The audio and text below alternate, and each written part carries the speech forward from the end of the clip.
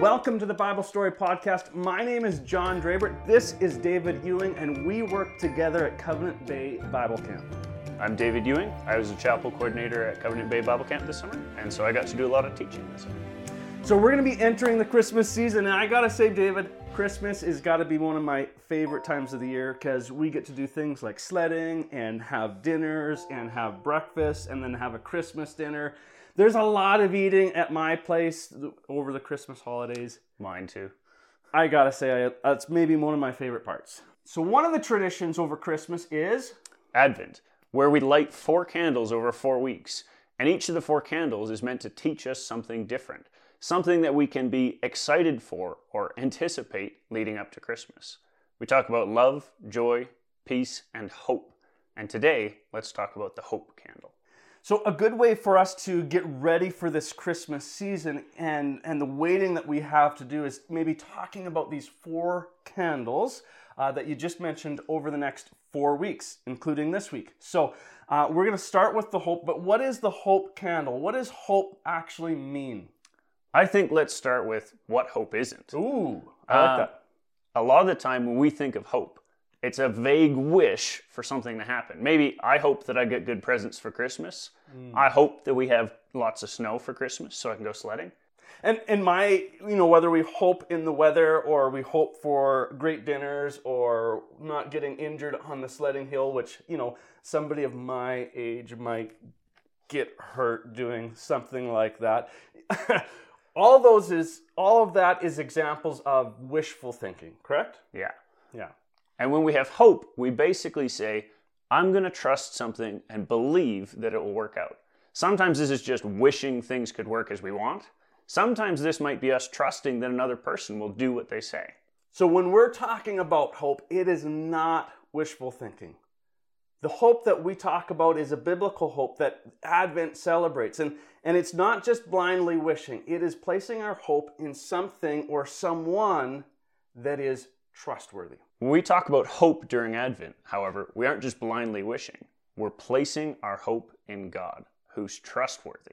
So a great story talking about hope is found in Genesis chapter 22, and it has 2 characters in it, Isaac and his father Abraham. Now these 2 characters have this crazy story, and I don't know, but it gets a little dark at times. It does. It's a scary story. Mm-hmm. But let's start by talking about Abraham. So Abraham is a man who is very faithful to God. He was obedient to what God called him to, even when life was challenging or difficult. Abraham trusted God, and God had given Abraham many instructions and had been faithfully there for Abraham. In fact, God had even made an agreement or a covenant with Abraham and had promised to make Abraham into a great nation, and that great nation, he said, would come through his son Isaac. So Abraham trusted God and hoped that he would come true. And he could do this because Abraham knew how faithful God had been to him in years gone by. Abraham consistently saw God coming through for him in some miraculous ways. One of them being giving him a son in his old age. So for Abraham to know that God was coming through, it wasn't a big deal because God had been so faithful to him in the past. However, just a few chapters after Abraham and God have made their covenant or their agreement, God asks Abraham something really hard, something almost impossibly hard. He says, Abraham, take your son, go into the wilderness, and offer him as a burnt offering to me.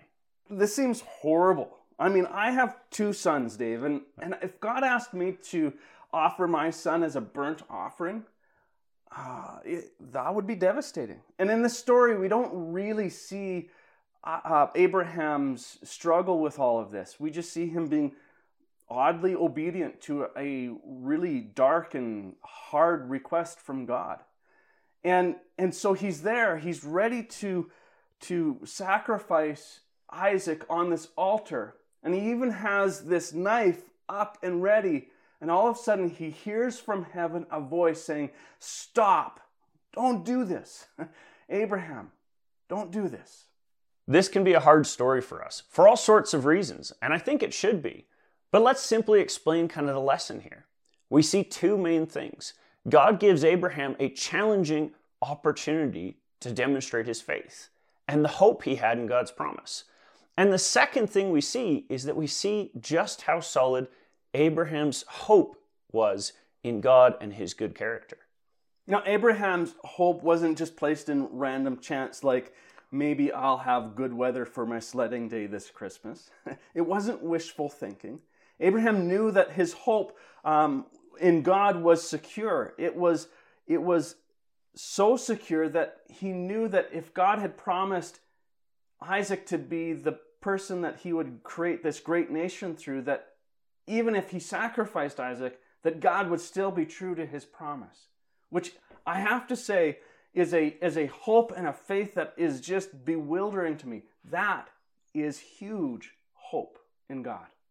For us, we've been given a similar promise. The great fulfillment of Abraham's covenant is in the person of Jesus, who was a descendant of Isaac. And we trust and place our hope in him coming and paying the cost for our sins, and that if we believe in him, we would be saved and set free. This is what we celebrate with the first candle of Advent. And what we place our hope in is Christ who has saved us. And he asks us to place our hope in the promise he gives. Let's do a quick recap. So the hope candle teaches us about biblical hope. It is a hope that is placed in Christ and his promise. And this hope is not a blind trust because we know that he will do what he promises. And for us, in the midst of this busy Christmas season, in the midst of sledding and awesome food and lots of gifts, one way we can better learn about hope is by looking at Scripture. You know, there are many stories where we can get to see God's trustworthiness and to see people who place their hope in God. Let's get into some discussion questions. Question 1 is this: what gifts are you hoping for this Christmas season? Hit pause and share. On to our next question. So Abraham was challenged to not place his hope in his son Isaac, but in God. What can be tempting to put your hope or faith in rather than God? Pause and discuss. Our final one, question number 3. What is a promise that God has made that you can put your hope in? Hit pause and share. Hey guys, thanks for joining us today. And Dave, thanks for being here with us for today and for the next few weeks. Next week, we're going to be looking at the peace candle, which I think is got some really good things for us to learn. We love you guys, and we'll be praying for all of you during this Christmas season. Hey, and don't forget to be praying for each other and connect with each other throughout this week. You got to encourage one another, because that is how we grow and can stay faithful in our walk with Christ. We'll be seeing you guys next week. Take care.